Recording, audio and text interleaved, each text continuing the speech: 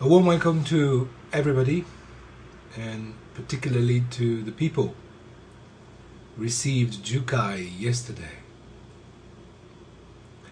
It was a very touching ceremony where the virtual real and the real virtual merged. For people received Jukai in the room as well as across space. Now today, let's have a quick look at something that comes every now and then. This idea that the bare practice of Shikantaza is enough.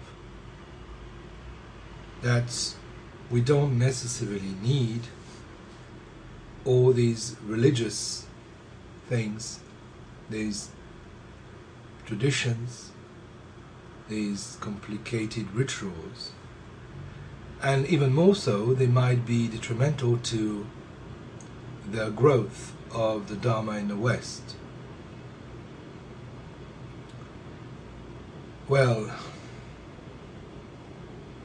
my late first teacher, Taisen Deshimaru, used to say, if you take away the Kesa, and if you take away the Hayashingyo and the Sampai from our practice, then you merely turn it into gymnastics and a sort of well-being technique.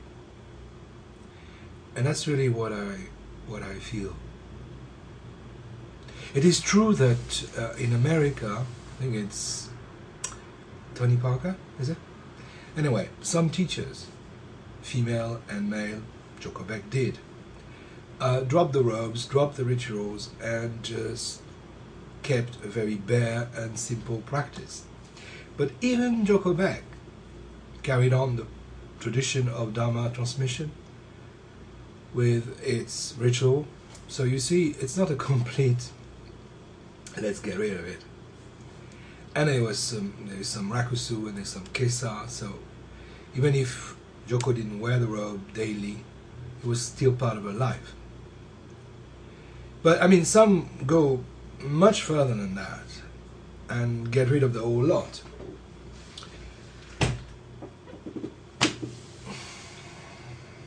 What happens then? Well, let's have a look at it. When we welcome a beginner in a Zendo, in a dojo, we instruct the guy or the girl to enter the place with the left foot, to go out with the right foot. We instruct on doing gasho and so forth. So there's a lot of rituals and things, bowing at the zafu, bowing at the statue, bowing at the other practitioners. And, well, it's very religious. And you've got sometimes this incense burning, and it brings back memories, children's memories of church and things that might not always be very pleasant. Well, the point, you see, is not to be pleasant. The point is to handle over a tradition without letting go of very important elements at its core. And why are these things important? Well, to cut a long story short, and to be extremely direct and straight, the religious dimension of Zen, it's compassion. It is compassion at its best, active compassion. Let me give you a few examples. What might be perceived as just bowing to an idol is actually bowing to all sentient beings, and beyond the picture of sentient beings is to bowing for bowing. We're not bowing for anybody. It's totally free.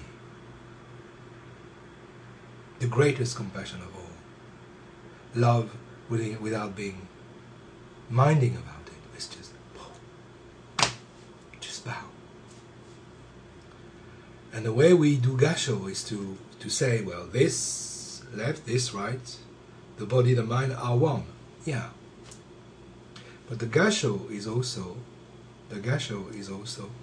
you and me are one. The world and myself are one. And it is to experience within the body, without the reality of the body-mind, this absolute reality. So to start with, bowing, gasho, doing this and that might appear exotic, might appear too much, not necessary. But if you drop it, you end up often having philosophical or psychological discussions in circles that would actually, as I wrote before, stand for the loss of ritual, the loss of this togetherness, acting compassion.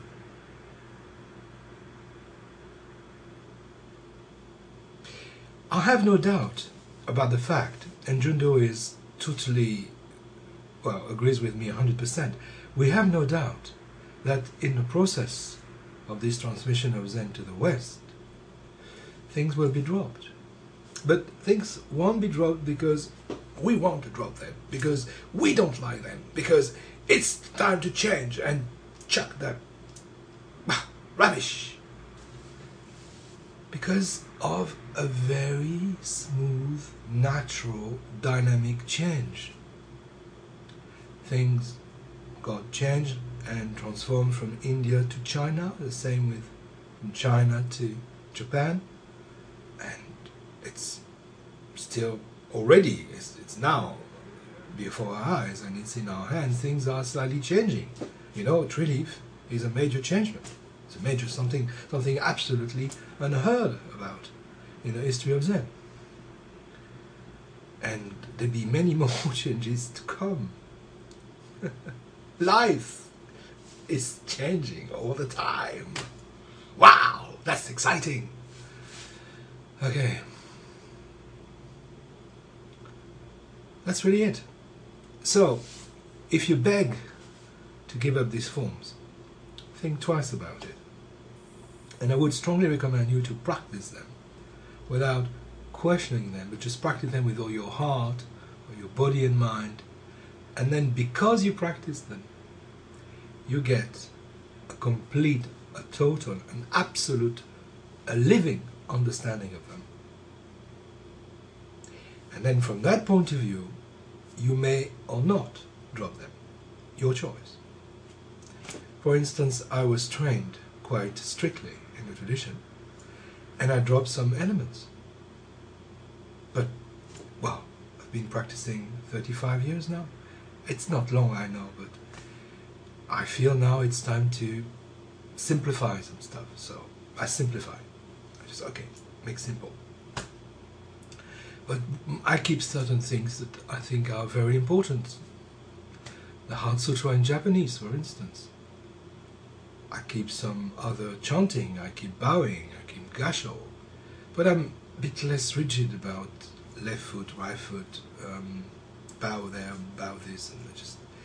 But in the last retreat I was a bit lenient and because it was the first time and I didn't want to make a military camp. But gradually people will get used to it and naturally find out what to keep and what not to keep. Anyway, these are a few humble thoughts about the nature, the very nature of the ritual, which is not an exotic wrapping, but the display of compassion.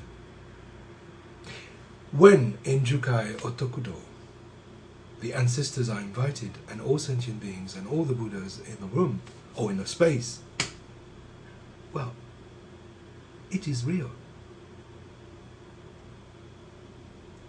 It connects you to a lineage